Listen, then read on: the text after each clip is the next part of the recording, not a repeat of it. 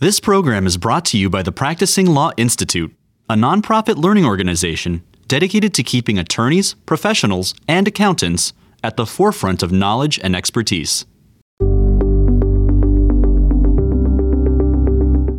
Over the past century, nominal wealth has grown at tremendous rates, and as recently as 2020, total global assets under management aggregates to more than $100 trillion. As finance, investing, and estate planning continue to matter to more and more individuals, those charged with advising and administering that advice have continued to grow in number and refine their expertise. That expertise manifested in the founding of the Certified Financial Planner Board of Standards, or CFP Board, in 1985.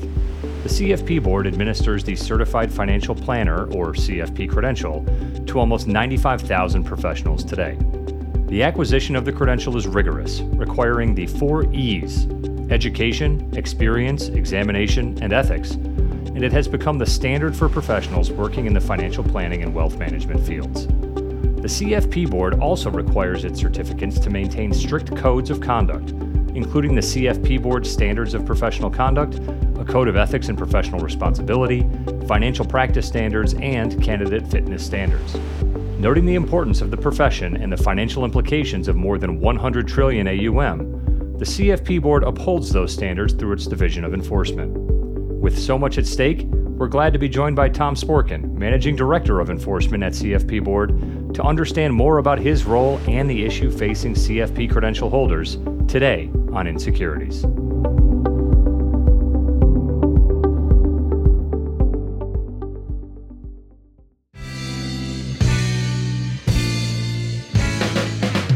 Hello and welcome to the Insecurities Podcast, keeping it fresh and staying wonky on the latest securities, regulatory, and enforcement developments with a practitioner's perspective on the stories you should be following.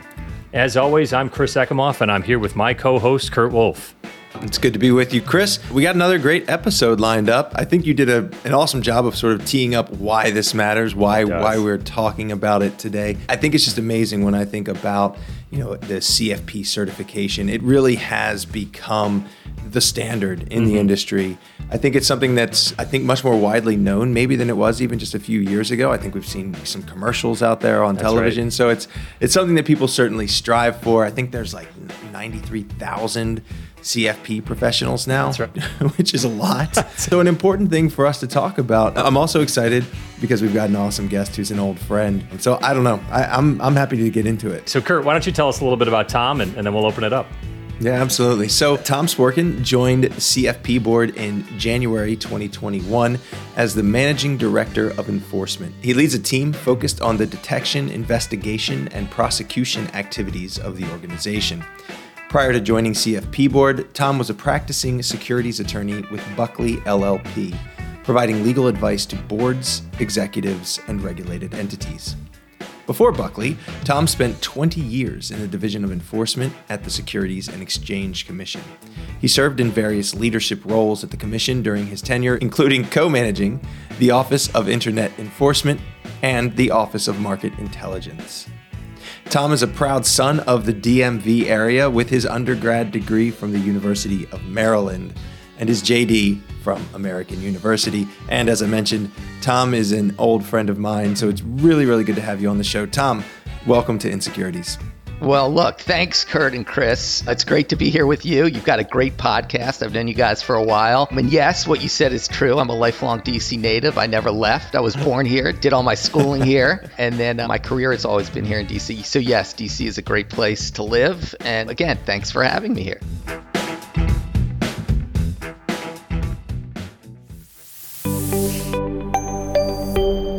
One of those rare birds we meet inside the Beltway who's a lifer, Tom, so always good. Right. And, I want to talk a little bit about your background, right? Like Kurt said, we've known you for a while, and before we get into the CFP Board, you've been a practicing attorney and in the enforcement world for decades, and, just want to kind of talk a little bit about the background here, knowing your early life inspiration into the law. So we'd love to hear if you had any major influences as a child thinking about being an attorney as your profession. Yes, a bit of a loaded question. That's right. Yeah, and as you know, and I'm sure many of your listeners can probably figure out with my last name, my late father was Stanley Sporkin, who spent about 20 years at the SEC serving. His last role there was as director of enforcement in the 80s. Then he went on to hold a couple other interesting jobs. He was general counsel of the CIA, and he was a federal judge. And then after all of that, he then decided, I'm going to be a defense attorney. But, the role that resonated with me the most was his time in the enforcement division at the SEC. And when I was a kid, I used to follow all of the interesting and groundbreaking stuff he was doing at the SEC back then. So I went to law school and set a path for myself that would eventually lead me to the SEC. And just as an aside, I never had any desire at all to be either a general counsel or a judge. Not that there's anything wrong with those two great callings, but what resonated with me was getting the bad guys. And although I had a brief 8.5-year stint representing clients who came under SEC scrutiny, I'm happy to be back again playing offense. That's a great story, a great background. We like when we have guests to kind of chase how their careers have maybe shifted or taken different roles over time. So, I mean, I don't know if what you do now is chasing bad guys, but why don't you tell us a little bit about how it is that you ended up at CFP board and what were some of the things that influenced your decision to head over there? Yeah, it's an interesting career move, and but it's been great. And let me give you a little bit of the backstory. As you know, I've been practicing at Buckley for close to 9 years. Again, counseling, defending people and businesses that had come under SEC scrutiny. But I also, when I was there, they allowed me to represent whistleblowers. And that was one part of the job I loved because, again, it allowed me to work side by side with the SEC and try to root out corporate corruption. So I actually had a great mix of work at Buckley. And I literally could have seen myself growing old and working both sides of the line at Buckley, for the rest of my career. Mm-hmm. But then I got an email from an executive recruiter, and he said that CFP board was creating a standalone enforcement department and was looking for someone to build it and run it. And so I Googled it, CFP board, and saw a lot of really great stuff. Everything I was reading was driving me to the same conclusion, that the CFP credential was highly regarded by financial institutions and consumers, and it was always nicely reflected in the press. Mm-hmm. So that got me a little nostalgic for my time at the SEC. And one of the things I did there was I built the Office of Market Intelligence after the Madoff fraud. And, for those of your listeners who may not be familiar with the origins of the Office of Market Intelligence, it was to be the central intake point for all tips, complaints, and referrals so that you could never have another you kind of fumble like what happened at the SEC where things came into different offices and they were never put together. So anyway, when the CFP board opportunity arose, I thought to myself, I got one more big build left in me, and these jobs don't come around often, and you guys probably remember, and you can correct me if I'm wrong, the last job like this I saw popping up was the PCAOB job 20 years ago. Mm-hmm. So I decided this was the right time, and so I decided to take the plunge and start the process of building another office. That's great. It's definitely a heavy lift. Tom, to jump into the details here, Kurt and I, always love to rely on what we hear in the industry. And the CFP credential is kind of described by this moniker of today's Series 7, right? And that's an acknowledgement back to some of the tests that have taken a focus in the finance world in years prior. Is that a fair assessment of how we see the CFP credential and its standing in today's market?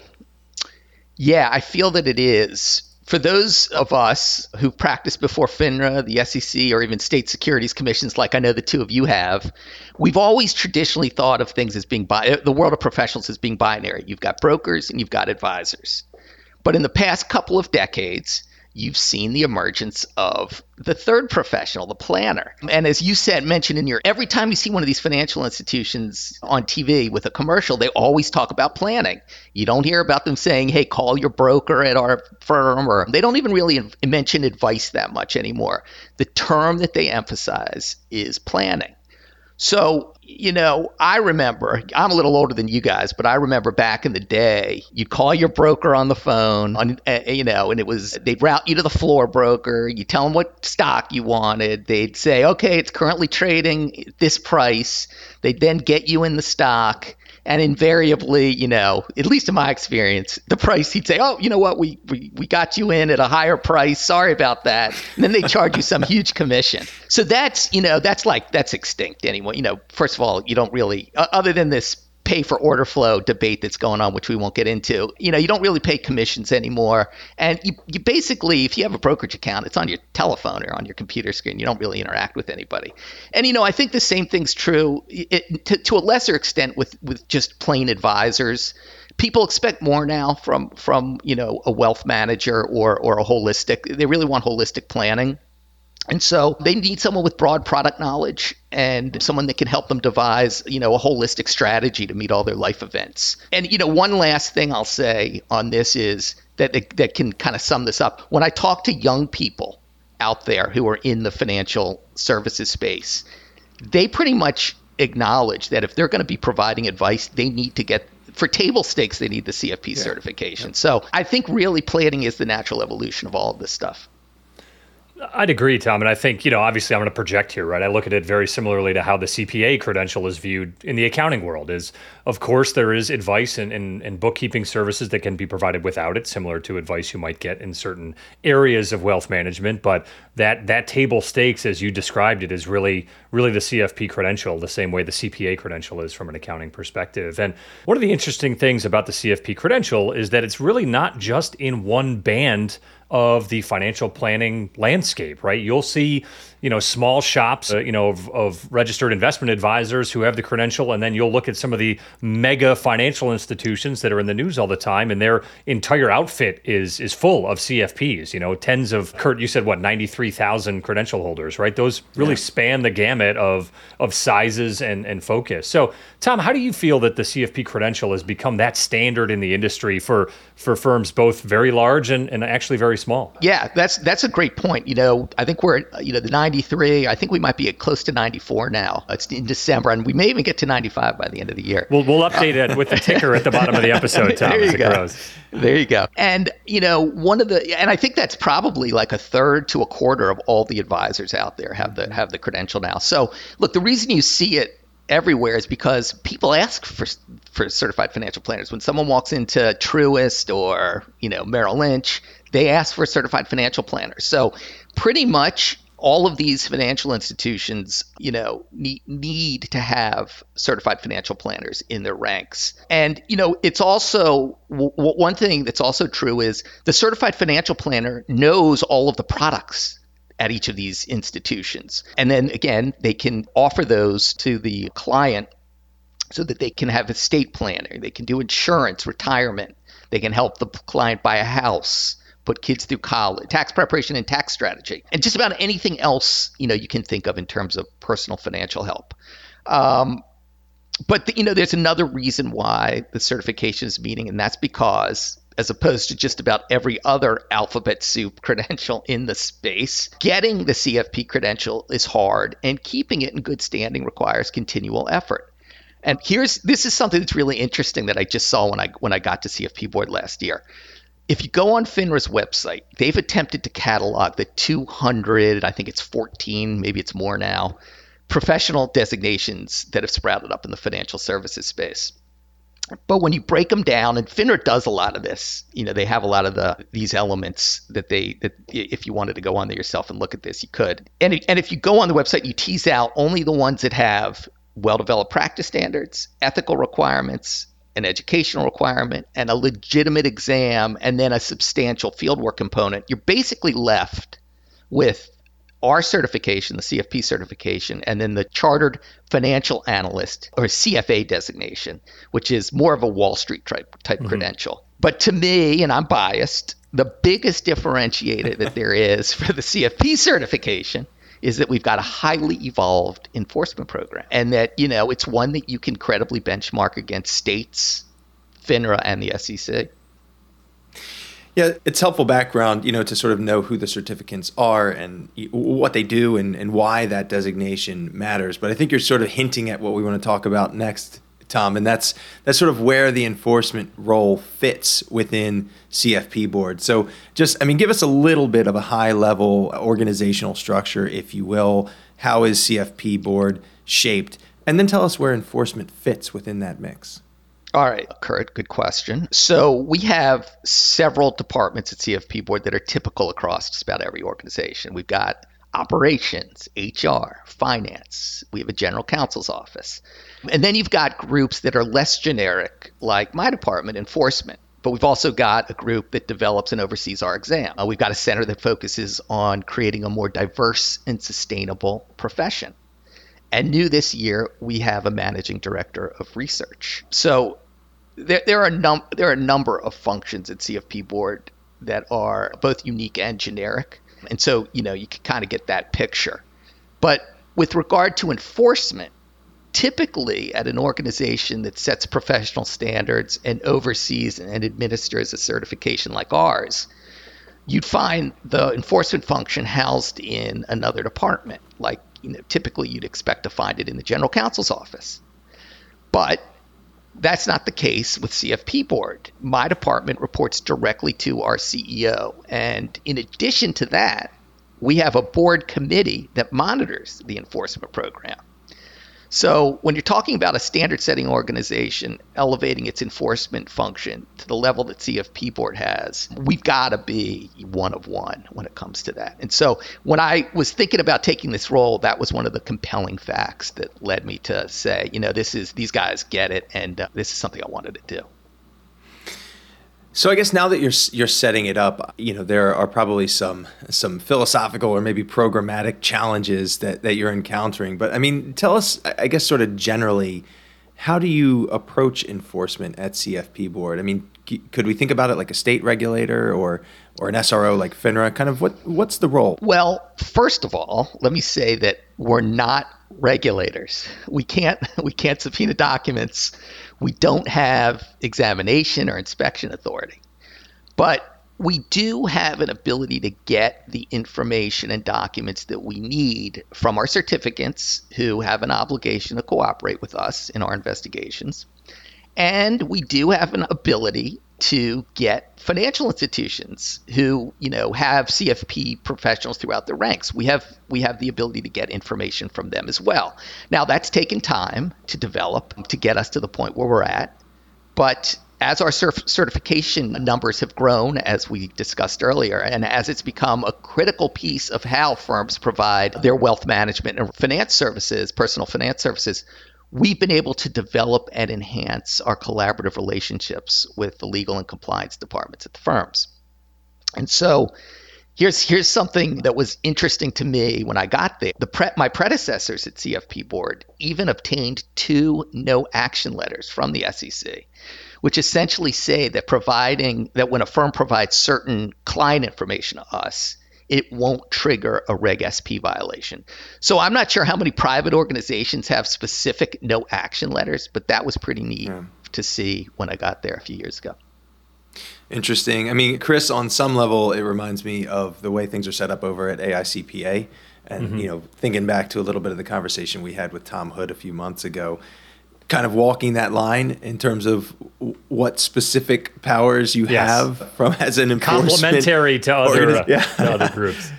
Yeah. So anyway, it's really interesting. I mean, I guess, Tom, you've sort of been responsible, as you say, it was yours so you're shaping the way that the enforcement unit looks and feels and kind of what they do over there at CFP Board. I mean, talk to us about how you've done that and how you think about resource allocation and some of the other things that are shaping the unit. Well, I believe one of the biggest reasons we have such a well-functioning enforcement department today is because our board and our CEO, Kevin Keller, have prioritized enforcement and have provided my department with the resources we need to have such a best-in-class enforcement. And it all starts with having the right people. And in my group, we have former SEC and FINRA lawyers, securities defense attorneys. One of my guys is a former Manhattan assistant DA. We've got a former chief compliance officer.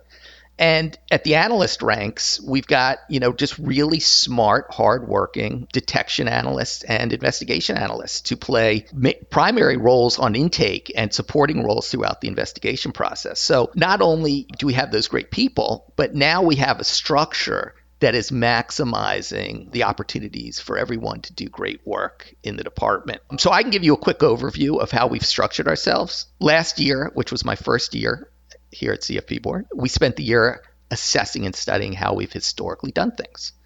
And we came up with 2 ways to improve, both processes and structure. And at the beginning of this year, we launched with our new structure. And that structure is, we have in the enforcement department, we've got 2 subgroups. We have a front-end unit, and which we call our detection unit, and we have an investigations and prosecutions unit, which conducts the investigations and sees all the matters through to resolution. But the secret sauce to what we do is our detection group.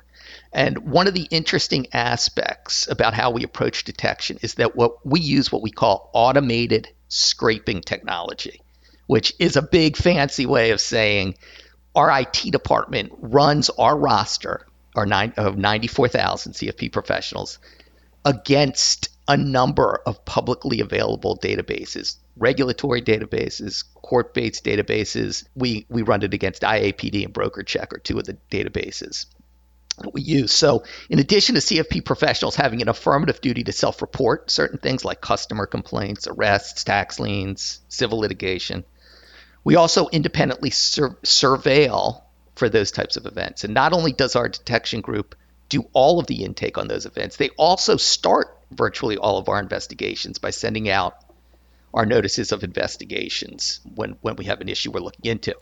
So just like FINRA having their front-end unit and the SEC having its Office of Market Intelligence, we have our detection group. And, it's been great to see that group really evolve over the past year. Tom, it's great to hear about how things are done internally within CFP Board. But, Kurt and I are always interested on the podcast of kind of talking about how all of the regulatory and enforcement agencies collaborate, or in certain cases do not collaborate on specific elements. You referenced, FINRA's kind of download of 214 applicable credentials here. But I'm interested in your take on how the CFP Board works alongside organizations like the SEC, FINRA, or even state regulators when those opportunities present themselves.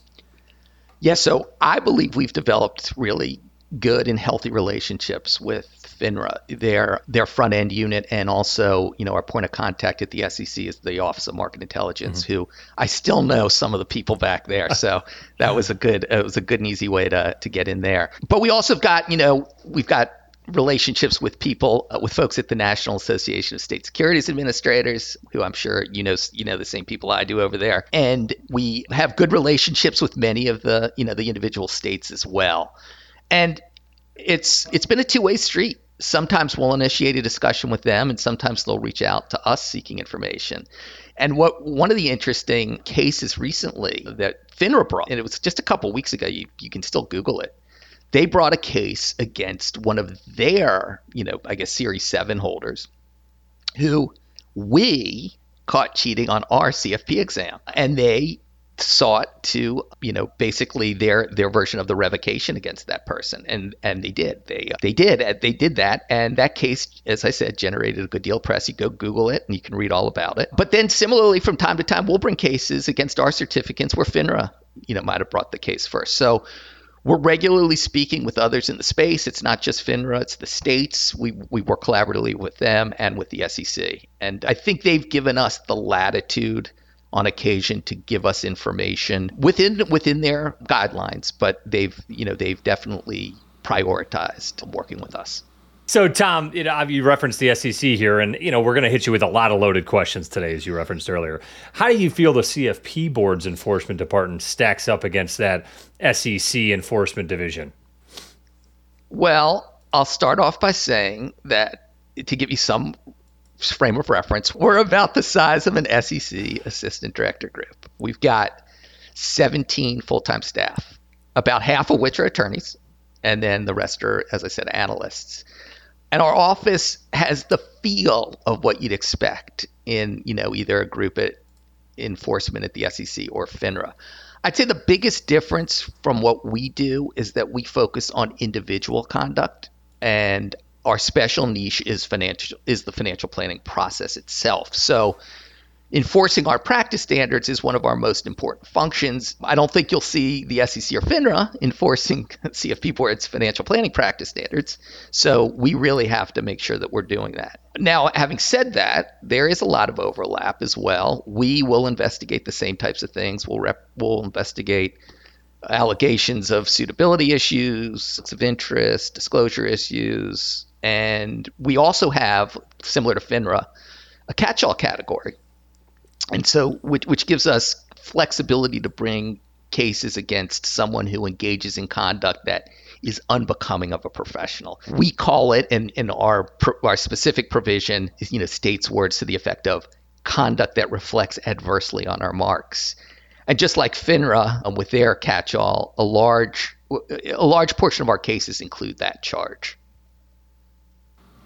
All right. So you've told us a little bit about how you gather, or how your department gathers information, cooperates with some other agencies out there, and the types of conduct that you're looking at. But let's get a little bit in the weeds here. If you're an individual who is caught up in a CFP board investigation, kind of what does that look like? Talk to us a little bit about how you sort of execute on your mission within the enforcement department. Yeah. So at the highest level, Kurt, it's a balancing act. We want to be fair to our certificants, but we also need to have a credible enforcement program that provides confidence to the public. So the way we're fair to certificants is by having an extensive set of procedural rules that govern how we conduct our investigations and how we adjudicate matters.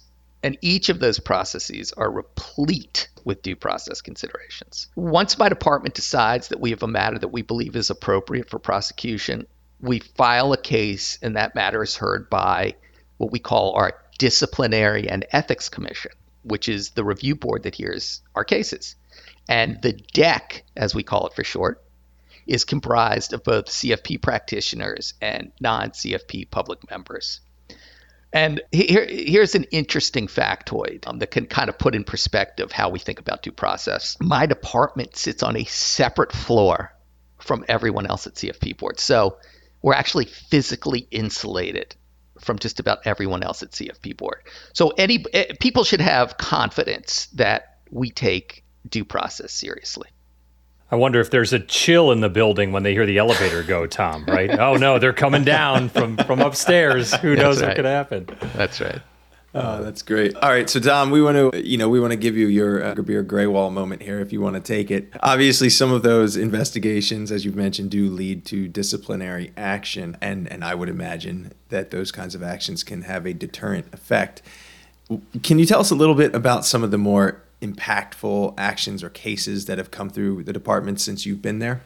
So, as I stated earlier, we'll investigate and prosecute matters that center on suitability, conflicts of interest, fiduciary duty, as well as matters that are specific to our practice standards and some of our other unique provisions. And one thing that's neat about what we do, and I'm not sure this is the same about every other private standard setting organization that has an enforcement arm, all of our public sanctions are described in disciplinary releases that anyone can access on our website.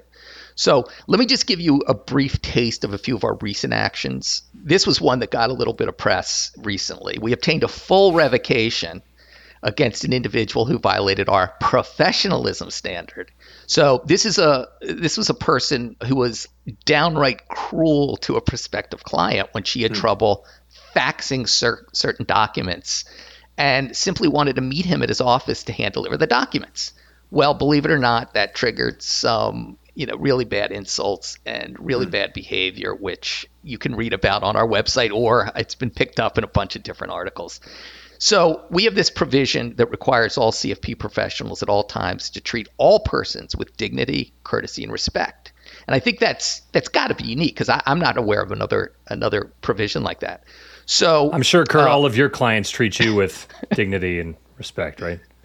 Well, that's certainly what they get from me, Chris. That's right. I know yours do. Maybe not a two-way street. Sorry, Tom. When we had this case, I looked up the bar rules to that point, and there is you got to go into like the notes to find something that says people should always be respectful, but there's nothing overt like this. No, don't be a jerk requirement. There's no don't be a jerk requirement. Exactly. So anyway, he got revoked for his actions, and again, it generated a lot of debate. Another matter in that same disciplinary release, we announced a case in which an advisor failed to manage when he was representing both a husband and a wife who were going through a divorce.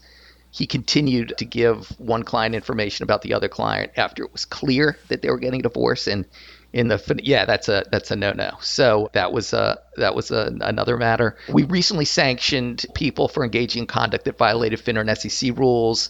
We've had accommodation forgery cases, selling away from a firm case, failing to disclose 12B1 fees is another case we brought, and we've got other matters like that we're still investigating. And then we have these, kind of cases that we're always bringing, the same type of case. It's just the nature of what we do. We've obtained sanctions against certificants who demonstrate they can't manage their own finances, and that's evidenced by tax liens and bankruptcies. So that's something that we want to make sure that our CFP professionals meet those standards. So our cases really run the gamut, but a lot of times they're challenging, and it's important to note that all of our cases are against individuals. So we don't have the luxury like others do of being able to settle matters against entities and then put out a press release and then close the investigation. People that get the CFP certification want to keep the CFP certification, and the last thing they want is a public disciplinary action that everybody can go look up. So people fight hard to keep this, and we welcome that. We don't want to get things wrong. We want to get things right, and so that's again one of the reasons why we insist on having all of these due process elements in what we do. So Tom, it's interesting hearing a little bit about some of the cases that have come through the CFP board. I guess just taking a step back, what is the range of sanctions that are available to your department? It sounds like maybe suspensions or maybe even some kind of bar. I mean, can you do monetary sanctions? What are we talking about in terms of punishment? So we can't get monetary sanctions. We can assess an administrative fee for people who don't report certain things to us. We have that capability. But we can't get monetary sanctions as you would think of them in the typical way. We can get private censures. We can get public censures. We can get revocations and bars. One of the other things that we do is we will sometimes, when we don't feel we have a case that is appropriate for bringing to the Disciplinary and Ethics Commission, sometimes we'll end that case with a cautionary letter. And that cautionary letter isn't public. It's something we do on our own at the staff level. But we can use it down the road if that certificant engages in similar conduct and we do bring a case. Mm-hmm. We bring, at any given time, we've got, in excess of 500 open matters, and we'll close in excess of 500 matters each year. Wow. Probably the majority of those will get closed with a cautionary letter. We'll bring this year we'll probably bring 150 actual actions. So hopefully that gives you some context to kind of the pace that we go at and the types of sanctions that we have. Tom, you talked a little bit about the outcomes and how there's the private censure version and the public censure version. And I'd agree, you noted that people fight hard for this, right? This is their livelihood. And if this certification is taken away or something is misunderstood there, they can have a real impact on individuals. So I get that from them. But sometimes the public nature of a censure actually comes before CFP board even gets involved. And I'm referencing a case I remember from about a year ago now, where an individual who held the CFP credential was actually seen on an internet video, mistreating a food service worker, and actually, and I'm going to say this sentence on the podcast, Kurt, this will be new for the bingo, threw a smoothie at the individual. And this is something that made national news, was covered by a lot of media outlets out there. So Tom, talk to us a little bit about that case and kind of how that came to you all and where we're standing today. Yeah, sure. So we have an emergency provision, which allows us to seek an interim suspension on an expedited basis when we see someone engaging in conduct that we believe is causing harm to the CFP marks. And so, in that particular case, that the CFP professional was getting a smoothie for himself and his son. And my understanding is that he was under the impression that the smoothie he was buying for his son wouldn't trigger his son's nut allergy. And in any event, it did. And he went back into the smoothie shop to express his displeasure. Unbeknownst to him, or maybe beknownst to him, someone was filming it. He as anybody who had a social media feed about a year ago saw, he started a tirade, which involved epithets and cursing at the teenage smoothie shop worker, and actually throwing, as you said, Chris, actually throwing the smoothie across the counter at the person. And that video, was seen by, it went viral. Mm-hmm. So, I remember that, I think that either happened on a Friday or a Saturday. And I remember that Sunday night and Monday, because, I was getting inquiries from just about everybody asking, what are we doing about this? So luckily, our detection team got that lead in real time over the weekend and was ready to file the interim suspension papers on Monday. And so that matter, we obtained the interim suspension, and I believe we did so in, as my memory serves me, something like 11 days, which I believe to this date is the fastest we've ever brought, a case from the date of the time of the event to actually obtaining the relief that we sought. Yeah. And I mean, my understanding of the case too is that the individual admitted that he was in the wrong and apologized, but that, like you said, that conduct detrimental to the marks was already done, right? And I think that notes the speed with which the case was brought and that suspension was levied out. Yeah, it was an unfortunate situation, but one that we had to act fast on. Tom, it's been almost 2 years now, your 2-year anniversary. I'm sure you've got a huge party planned over on your special floor at CFP board. Interested in where we're going next, right? You're 2 years in development here, and obviously the CFP credential continues to be important to the market and the work that you all do, 500 matters a year. What's next for the Division of Enforcement at CFP board? So, look, I think we've got the office up and running now. It's running well. It's efficient. It's effective. To me, I'm entering my third year in January. My big focus next year is on an outside audit of our department. We've spent, again, the first year was doing an assessment. Year 2 was building out our policies and procedures. And next year, we're getting an external group of experts to come in and assess where we are. And so, to me, that's my focus. In addition to, day-to-day management of our caseload. But it's year 3 of our 3-year build. And, whatever happens. We look forward to getting better every month, every week, every month. And by the end of next year, we should be a finished product. That's great to hear. It's great.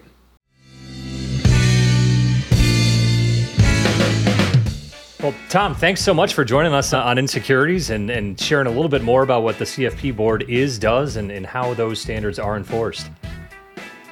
Well, look, thank you both for having me here. It's been a pleasure, and I really enjoyed, kicking it around with the two of you.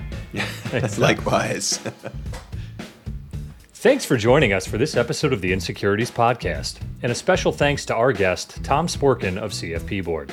As always, we want to hear from you regarding your thoughts, comments, and topics for discussion on future episodes of Insecurities. Please use the hashtag InsecuritiesPod on Twitter or LinkedIn to join the conversation. You can find me at EcomoffCPA. And I'm at Enforce_update.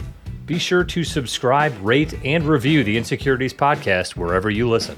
Be well, everyone, and we'll see you next time. Thanks for tuning in.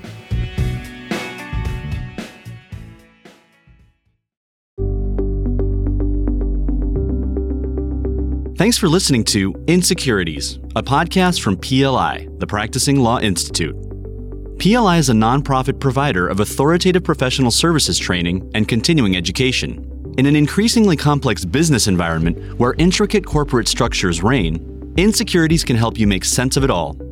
A special thanks goes to the producer of Insecurities, Daniel Peinitz, as well as hosts Chris Ecomoff and Kurt Wolf. For more information about PLI's SEC Institute, or to view hundreds of hours of fresh and relevant on-demand programming covering changes within the security sector, visit pli.edu/membership and sign up for a privileged membership. These recorded materials are designed for educational purposes only. This podcast does not constitute legal, audit, tax, consulting, business, financial, investment, or other professional advice, and it does not create an attorney-client relationship.